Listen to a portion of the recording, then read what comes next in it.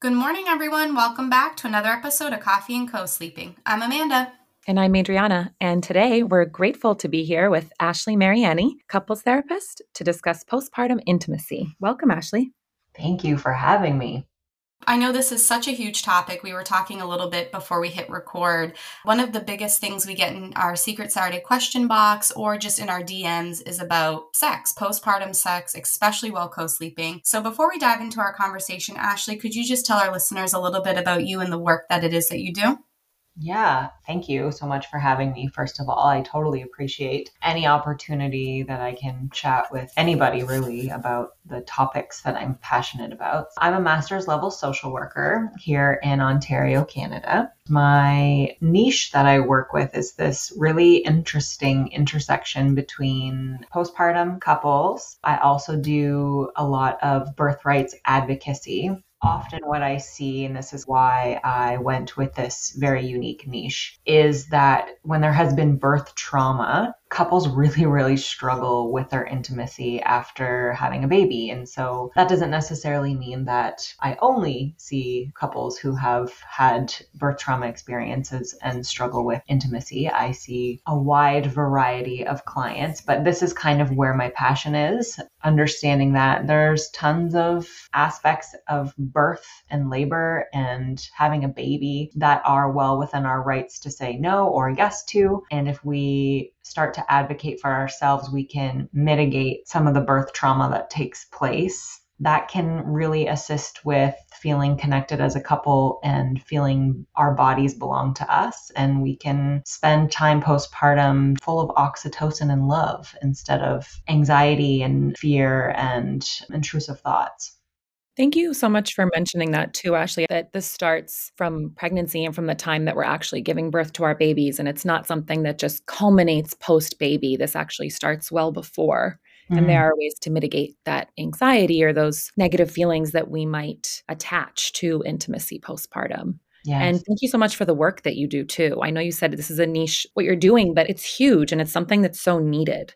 So just to kick us off, could you talk a little bit about what intimacy is and how it can differ from person to person? Intimacy is essentially vulnerability and openness, but it doesn't have to be sexual. And I think that sex is extremely vulnerable. And so often we attribute the word intimacy to sex and being sexual or sexual acts. It differs from person to person because what feels vulnerable differs from person to person. So something that feels very vulnerable to me might not be vulnerable to you and vice versa. And often our vulnerability is connected to our insecurities as well, which then is attached to our attachment styles, and our ability to relate to others will often dictate what our definition of intimacy is. I love that you mentioned that about intimacy not just meaning sex, because I think so many of us, even myself included for the longest time, whenever I would hear that word, my mind would go right to sex, but it's so much more than that. So I think that's just really important. And I know we touched on it a little bit in the beginning already, but why is it such a common struggle for most couples postpartum? I know even for me, like that 6-week appointment, it kind of hangs over your head for a while because you know you're going to get this clearance. And actually at 6 weeks, I didn't even get the clearance to have sex. So I think it's really daunting to a lot of new moms. So why is it such a common struggle? Oh, yeah. The loaded question, I know. Oh, yeah. The 6-week postpartum checkup's a very good topic to chat about. But I think that intimacy is a struggle. Postpartum, again, kind of linked back to this idea of vulnerability. Vulnerability in general is a struggle. We are discovering so many new things about us, so many transitions. We can feel unsure of ourselves in our roles, our abilities. And that's like a super vulnerable place to be, whether, you're navigating, again, like I said, birth trauma and trauma in general is a very vulnerable place to be, and feeling so unsure of, are my emotions valid? Is my experience valid? What changes have happened in my body in general? And for many women, changes in their body definitely shifts their confidence level. We all have these subconscious messages that our value is rooted in the way our body looks and how desirable it is. and this shift in our body, now that we no longer have a human growing inside of it, creates a disconnect, inability to be vulnerable. There's tons of layers. And if we've been struggling emotionally, for example, the highs and lows of postpartum hormones, including perinatal mood and anxiety disorders like postpartum depression and anxiety, and our partners are really unsure of how to support us, we could feel very disconnected to them. So we protect ourselves from emotional hurt by avoiding intimacy, which is vulnerable. And many women I speak with will say that they need the emotional connection with their partner before they can think about being vulnerable in any other ways, including sex. To quickly backtrack just on how we view ourselves as sexual beings, as women, Yeah. I am a solo parent. So my relationship with my body, there hasn't been that added layer of wondering how that might affect a partnership or how my partner may be viewing me postpartum. I think some of those stressors or those fears around reconnection don't exist for me at this moment, but I've certainly been on my own journey with just seeing myself completely differently and feeling differently since having my son. One thing that I'd love to get just a little bit of your perspective on is how that shift can affect the way we see ourselves and ways to just even reconnect with ourselves, ways to maybe tap back into that sexual being that we felt more connected to pre-baby. Yeah, and this conversation is so important. So I'm going to get a little bit woo-woo here. So I hope that's okay. If we think about like a yin yang, for example, every one of us is comprised of masculine and feminine energy. And this doesn't necessarily mean you are masculine or you are feminine. It just means this masculine and feminine essence is a part of all of us. And so as a single parent, you are really spearheading a lot of masculine energy. You are the doer, the planner, the logical thinker.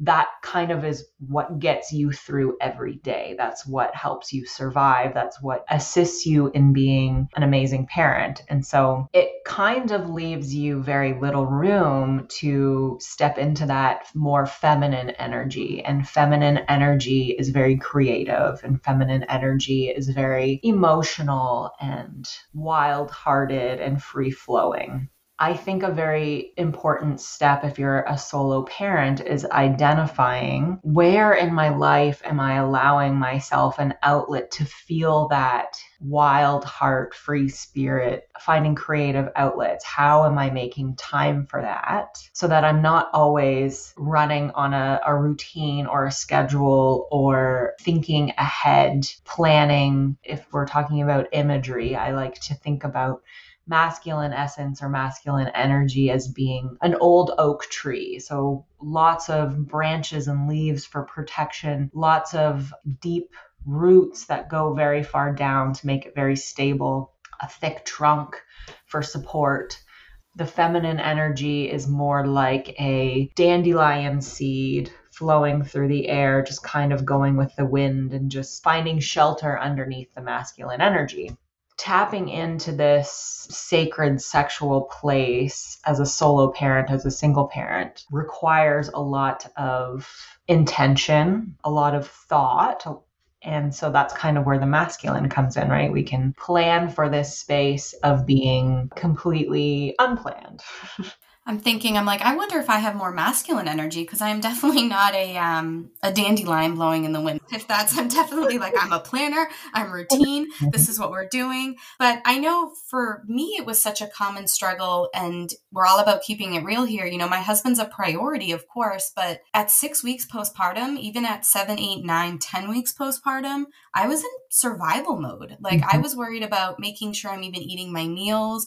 Am I sleeping? Am I brushing my teeth? He was a priority. My daughter was a priority, but making time to have sex with him wasn't as much as a priority. And that's just facts, you know, the common sense aspect of it. I was tired. You know, he was returning back to work. I was trying to figure out what life now looked like as a family of 3. And we were in winter. You know, you have seasonal depression and you're tired. So I think all of these kind of bundled into one, it's kind of hard to then shift back to, okay, yes, you're a priority. And I also need to make our intimacy a priority as well. So that was something I really struggled with. I was breastfeeding and still breastfeeding. And I know it's pretty common due to the hormone fluctuation that a lot of moms who are breastfeeding also have a lower sex drive. So when you combine that in, it's a lot to take in. I was fortunate that I had such a supportive partner. We've been together, over 11 years now. So he was able to not really maybe fully understand what I'm going through, but still be able to support. But I know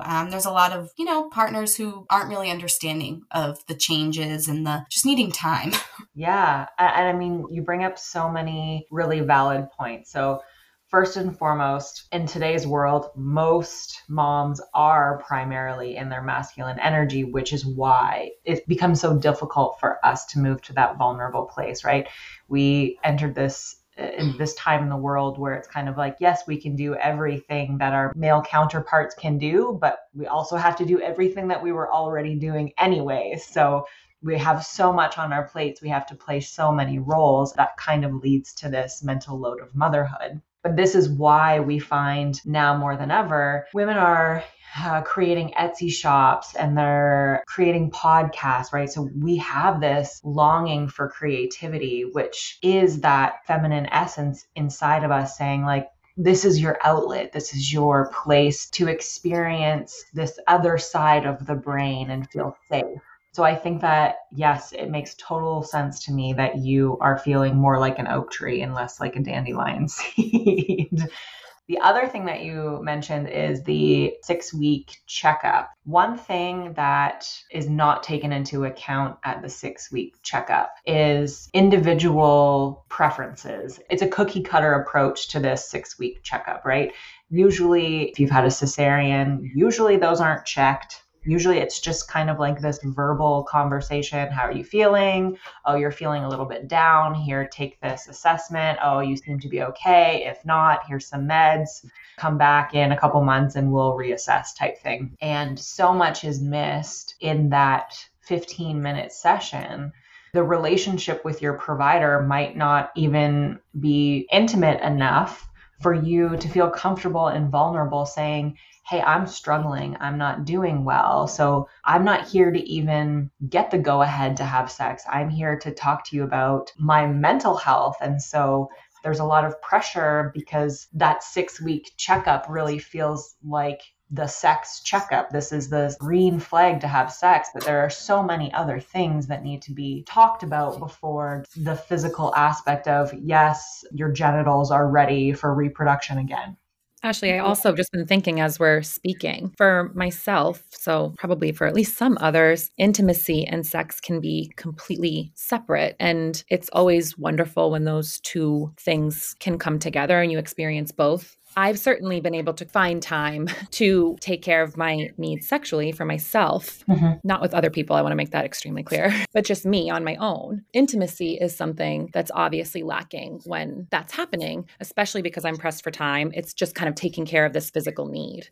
So I know that intimacy can be something that people struggle with as much as sort of that physical readiness. I might not have or be in partnership right now, but at some point, even if it is down the line, would like to be. Can you kind of walk us through ways that couples or solo parents that are thinking about their futures can reconnect with intimacy, separate to sexual intimacy, just intimacy in general, how to sort of reconnect on that level to make sex easier, if that makes sense?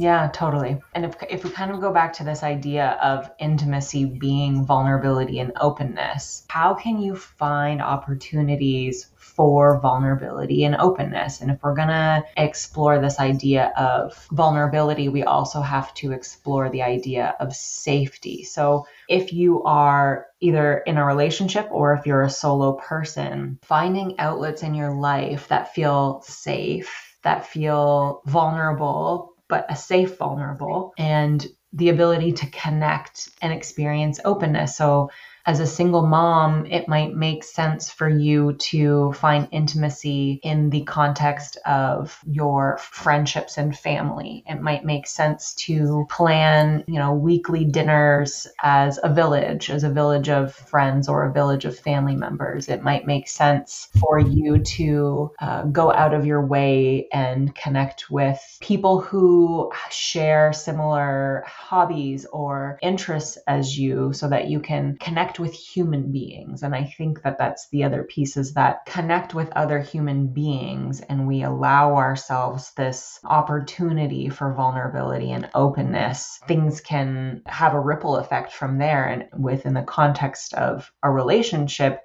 we forget to do that sometimes, right? We forget to ask our partners about their day, or we forget to remember that they are also individuals with their own needs, and they probably want to tell us about the things that they struggled with today just as much as we want to tell them. So turning to your partner and remembering that they're a human being with interests and needs as well. And so how can you connect with them as you would connect with a new friend? Sit down, play a game of cards, do a board game. I think that this Netflix culture is interesting because it gives us something to do with our partners and something that we can talk about with our partners as well. But there are definitely other ways. The pandemic has made it difficult because there's this added layer of feeling isolated and disconnect. This ability to socially engage was non-existent for a while. And so we were really turning to our partners for everything, including friendships and meeting our social engagement needs. Knowing that we have them as friends and partners and co-parents is very important, but also being able to go outside of our relationship and find friendships and camaraderie and villages to help meet those needs is an important piece to being able to come back to our partner and expect less of them. And I think that's such a great point that you guys both bring up, that sometimes you're able to meet this physical need, but then you're still lacking the intimacy layer of it, because so often when we do, secret Saturdays or in our question boxes, we see a lot of that. And I think a lot of it can be situations like Adriana's, where she is a solo parent, and it can also be the added layer of time and being stressed out, and also co-sleeping. The majority of our listeners and followers are sleeping with 1, 2, 3 children in their bed. And we have that idea, okay, like sex in bed, in parents' bed. And that's why a lot of people shame parents for co-sleeping or have negative effects towards it's like, where's your time with your partner? Mm-hmm. You kind of have to get creative. I joke around all the time, never to sit on a co-sleeper's couch. Because, for us, it had never been a space issue. Like, we have other rooms, but I know sometimes the time, if you're breastfeeding and you have a child that doesn't love sleep and you're kind of attached to them till 10, 11 o'clock at night, by the time that you're able to roll away from your child at the end of the night, most people don't want to then roll back into bed with their partner. Being touched out, having that mental load of motherhood, all of those things are very real. Mm-hmm. And I know a lot of parents struggle with that. So how do we find, I guess, the time and the space to be intimate, to have sex while you're co-sleeping? My advice has always been to get creative. But even another added layer of that, how are we shutting our mind off? For me, I know to prioritize my husband, his love language is physical touch, where mine, I kind of go back and forth between acts of service and quality time. I feel like I was quality time before I had my daughter. Now I'm definitely more acts of service. Mm-hmm. So even just, at the end of the day, sitting on the couch, if he's telling me about his day or talking, even just putting my foot on his leg or my hand on his back, those small added physical touch moments that we're not jumping each other's bones, we're not having sex, we're not making out, but having that, hey, I'm here, I'm listening, this is the physical touch that you need. Mm. How do we expand on that? How do we make time and space for our partner and for the actual act of sex? Another loaded question at you, but the people want to know. Well, you bring up, again, several great points. This idea of chances are, in my experience, the majority of co-sleepers are also breastfeeding. And we know that milk production means that estrogen is very low, which can impact ability to feel desire. you're probably not getting the best sleep, and you're probably touched out in general. And so how do you combat this feeling of like just hormonal disconnect with the logistics of the act of being sexual? First of all, we kind of have to tune into our body. Like, what is happening for your body? Is this a matter of, my libido is super low, I'm not interested? Is there something else that's going on? Should I be getting some blood work done? Should I be connecting with maybe like a naturopathic doctor that specializes in postpartum hormones to start addressing things that could be happening that are out of my ability to see or understand at the moment? The logistics of co-sleeping is very interesting, and again takes a lot of vulnerability, right? Because playfulness is vulnerability. It can feel very vulnerable to try something new in the realm of sexuality. It can feel very vulnerable to say to your partner, hey, I'm ready to have sex again. Could we maybe try a quickie in the bathroom on the counter? Could we maybe try this position that I've never done before, because I'm not super confident about you seeing my body, but I'm willing to kind of get there. And that might mean, on an office chair, or if you have a finished basement, something like that. Even in the car, going for a drive in the car, or sitting even in the driveway, not even going for a drive if the babies are sleeping, but on the floor beside the bed, if this is something that makes sense for you. And I think that it kind of sucks because we have to really pre-plan in some circumstances, which can take the spontaneity and the romance out of it. A lot of us are reminiscing on times when sex felt very spontaneous, just kind of like the here and now, take me idea, and saying to your partner, like, I really want this to happen. The baby's nap is at this time. We can put the toddler in front of the iPad and be like in the next room type thing, and they're going to be safe. And even if we don't do screen time, this is an important thing for us to connect. Do what you can with what you have and recognize that it's okay to be vulnerable. But again, like Amanda, like we were mentioning this idea of, if your partner's love language is physical touch, understanding, is this about sex? Is this about our genitals coming into contact with each other? Or is it about the fact that energetically, I haven't touched you in a very long time, touched you with intention? And so when we're driving in the car, can I rub the back of your neck? Can I hold your hand? The car is a great opportunity. Everybody's buckled in, nobody's going anywhere. Taking that opportunity for moments of connection is really important. If you're sitting on the couch, how can your bodies be touching, even if you're on other ends of the couch? And if you're someone who's touched out, that's your nervous system communicating with you that it needs something. If you've been in fight or flight, then it needs you to be able to regulate and come back to this parasympathetic state. So how are you moving through your stress response cycle and taking responsibility so that you can show up as your best self within the context of the relationship and your partner as well, right? It's our responsibilities to give our bodies what they're asking for and what they need. And so how much of it is your partner's responsibility to show up in a particular way, and how much of it is your responsibility to show up in a particular way?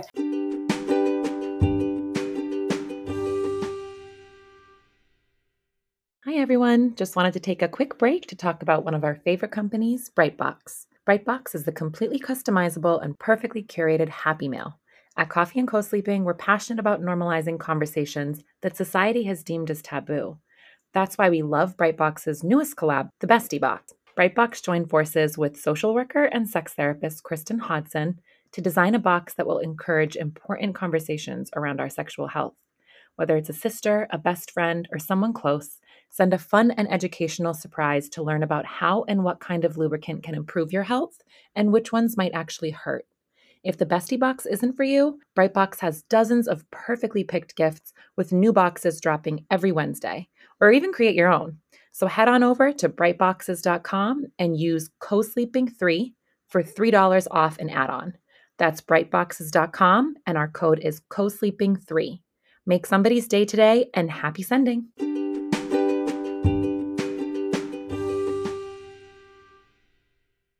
My girlfriends that have children and are either married or in partnerships, the one thing that I hear a lot of, and I'm sure greatly affects their sex lives and their intimacy with their partners, is this idea of partner resentment, that after baby comes, maybe things feel a little lopsided, or there were conversations that weren't had, or you thought you had the appropriate conversations to make sure that things felt equal in responsibility, or that you were going to be supporting one another. But as we all know, once your baby does come, things can just be upside down for a little while, and those conversations go out the window and you're just trying to figure it out. I think sometimes partner resentment, I could certainly imagine, affects your sex life. And after you rule out any kind of hormonal issues or physical issues or anything like that, if those things are all perfectly intact, your relationship may not be. Sometimes addressing the underlying issues within your relationship could potentially help the intimacy and your sexual relationship with your partner. I know, Ashley, I'm sure you probably hear about this with clients in your practice all the time. Yeah, and it's usually kind of like my next step, exactly this idea of let's address hormones and let's go back to, do you feel emotionally safe in your relationship? Because from a neuropsychological standpoint, we kind of have to understand our brains. And when we feel resentment towards our partner, and even ragey, right? Postpartum rage is a very common experience. And so this is kind of the signal or indicator that your nervous system is in the fight or flight mode. Probably the most common way to talk about it. We have two parts of our brain. We have our amygdala, which is very primal. Most animals have an amygdala.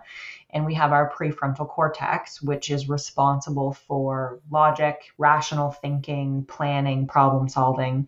And our amygdala is responsible for all of our primal interactions that keep us alive as a species. And so when our brains detect a threat, it doesn't really care, because the amygdala is such an old part of our brains. Stephen C. Hayes likes to say we have an old brain for a new world, meaning that our brain picks up on old threats, but we have new modern day threats that are constantly evolving. And so where at one point our brain would have detected a threat as a predator, like a saber-toothed tiger, let's say, now the threat is not the saber-toothed tiger. The threat is our partner coming home in a shitty mood and leaving their dirty boots on the carpet or something along those lines. And so in that moment, our amygdala kicks the prefrontal cortex out of the driver's seat and says, we are acting from a place of emotion right now and we feel threat. So we're either going to freeze,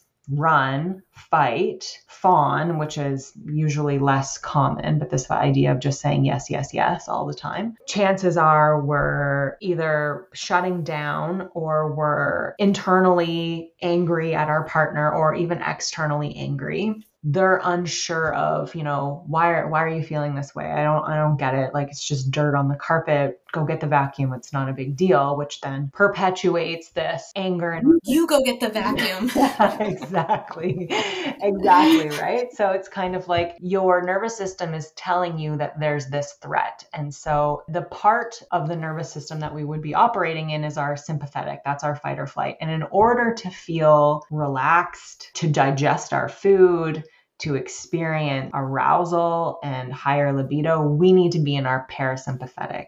And so it does not make sense for our body to want to stop and have sex if we assume we are running from or fighting a predator, right? It's not going to be like, oh, hey, a saber-toothed tiger is coming at you right now. Let's just pull over for a quickie and hope that we don't get eaten. It's not going to happen. So our body needs to be in the parasympathetic state, which is rest or digest, feed or breed. How do we get there? Knowing that you can't eliminate your stressors. You can't necessarily eliminate your partner doing things that are going to piss you off, right? It's just going to happen. So then what do we do in order to move through that stress response cycle? And that is the place we need to be. We need to learn uniquely and individually who we are and what we need to move through our stress response cycle so that we can move our nervous systems into the parasympathetic state so that we can feel arousal and we can feel connection and feel safety. And I think we would be amiss too if we don't discuss the whole physical aspect of it too, of a lot of new moms feeling insecure. I know Adriana and I just had an episode on body positivity and self-confidence, but we all know, if you're listening, I'm sure you've had a child, that even if you feel that your body physically looks the way that it did before, it's still so different. And I know that's something I really struggled with. I feel like before having my daughter, and I'm sure many people can relate, I looked at a lot of parts of my body like it was sexualized, whether that be because, I was in my mid 20s and I was having sex, or because media has told me that as a young woman, my body should be sexualized. But now having my daughter, like my breasts no longer are a sexual object to me, to my husband, to anybody. They're more, that's her food source. And I still, she's 3.5 and I still look at it that way. So that was a really big hurdle for me to overcome, to not only feel like my body was still mine because I just grew a human for 10 months, pushed her out of me. Now I'm feeding her. I'm her warmth. I'm her security. I'm her home. And now I need to snap out of that. Oh, this body's still yours. That's still your same face in the mirror. And your husband's still attracted to it. I'm still proud of my body in what it's accomplished and what it's done for my daughter. And I'm also proud of the way it looks, and that's okay. So I never had to come over a lot of that, oh, he's, no longer attracted to me, or he doesn't like the way I look. But there's a lot of people that are struggling with that. And I think that's really important, because the common theme of this is having, an open dialogue with your partner and communicating these things, but also communicating to yourself and being honest. I think that's important. I think at around 8-9 weeks postpartum, I followed up with a specialist because I was having some long-term bleeding issues. I had some tear that kind of overhealed, and I didn't feel ready for sex. And I sat down with my partner and I was like, this isn't happening. Like, we can do other things, we can try other things, but the idea of jumping into bed and having sex right now, like, I'm scared how that's going to feel. I'm like physically and emotionally. He reassured me like, oh, you're beautiful. I love the way you look. Like, and I was like, no, it's not even about that. It's so much more than that. And I think sometimes we see the surface level of it all, and sometimes we need to dive in and really, really get to the root issues sometimes. Yeah, I really love that. And it resonates with me a lot. When my husband and I met each other, we were amateur bodybuilders. I competed anyways, and he was in and out of the idea of competing. Our bodies looked really different. And then I had my son, who's now 5. And for the most part, I think I was really hard on my body because I had really unhealthy standards. But looking back, like, I was healthy and beautiful regardless. And then 13 months ago, I gave birth to my twins, which I carried till 40 weeks. And so my body grew significantly.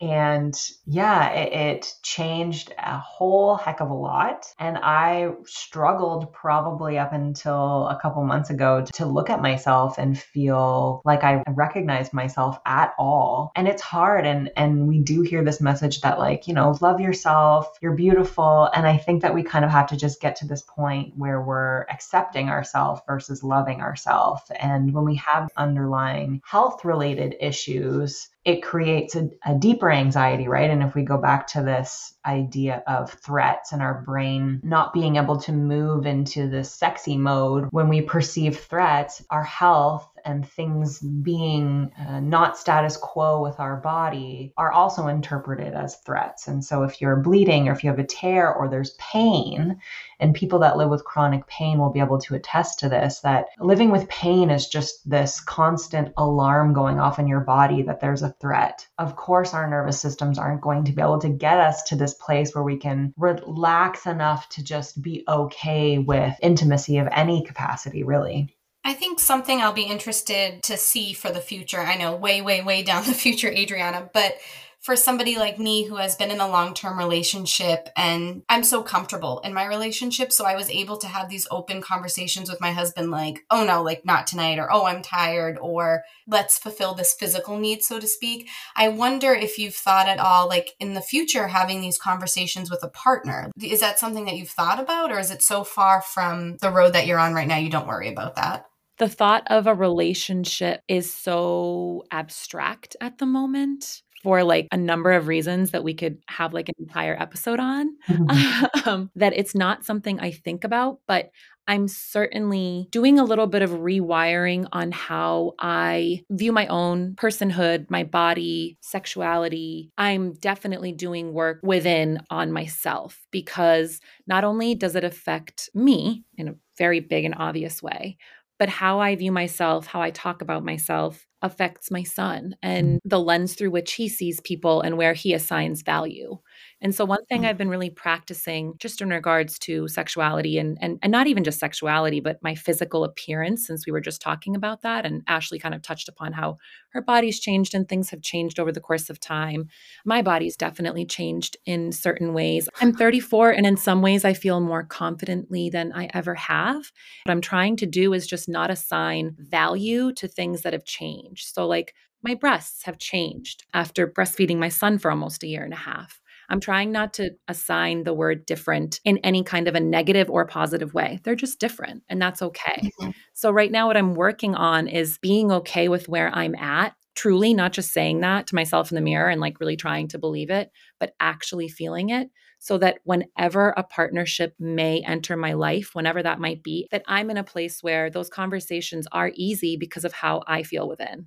And there's no timelines or pressure on that. I think that's really important too, because as somebody who's in a relationship, I feel like sometimes we put a certain timeline on things, like I should feel ready by this point, or this should happen tonight. But for the other flip of the coin, for somebody who's a solo parent, you can't put timelines on these things. Like, oh, I'll feel ready at this point, or, maybe this is when I'll be ready to enter another relationship, because we just don't know. And I think sometimes when we put ourselves, I know we're both planners, very type A, and we like to plan everything out, but there's some things that we just kind of gotta be that dandelion blowing in the wind. And sometimes that's hard for us type A people. Oh, yeah.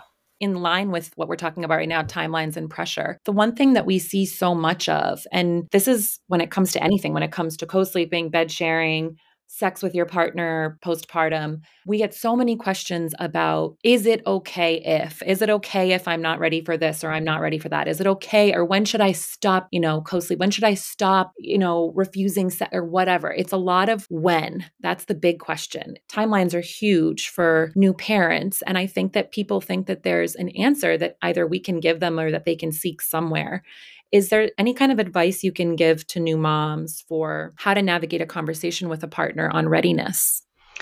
Yeah, I love this conversation, this topic, because it comes up a lot too in practice. And I would say that in any topic, it's all individual to the person, unless we're talking about timelines around accessing resources that are time sensitive. So, when should I seek out therapy? Let's say, if you're thinking about it, it's never too early to do it, right? We have couples and women who seek out therapy just to build a relationship with their therapist before anything really even becomes an issue. And so when it comes down to the conversations that are hard to have, if you're feeling like it's a difficult conversation to have and you need the support and you're waiting for someone to help you with how to have that dialogue, then therapy can be very, very helpful with that. But in terms of like, when should we be having sex? When does that make sense? I hear a lot, how often should we be having sex? And really, this is all a matter of individual needs of the couple themselves.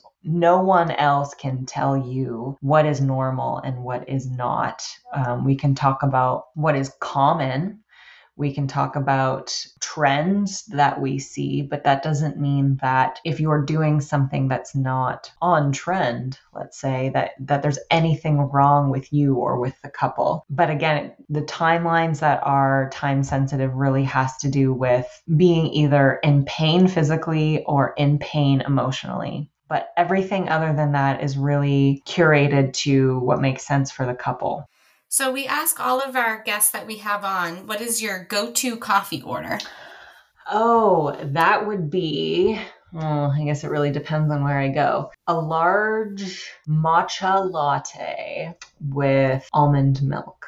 I haven't gotten on the matcha bandwagon yet. My husband has it every morning. He's a big matcha guy, but I just can't.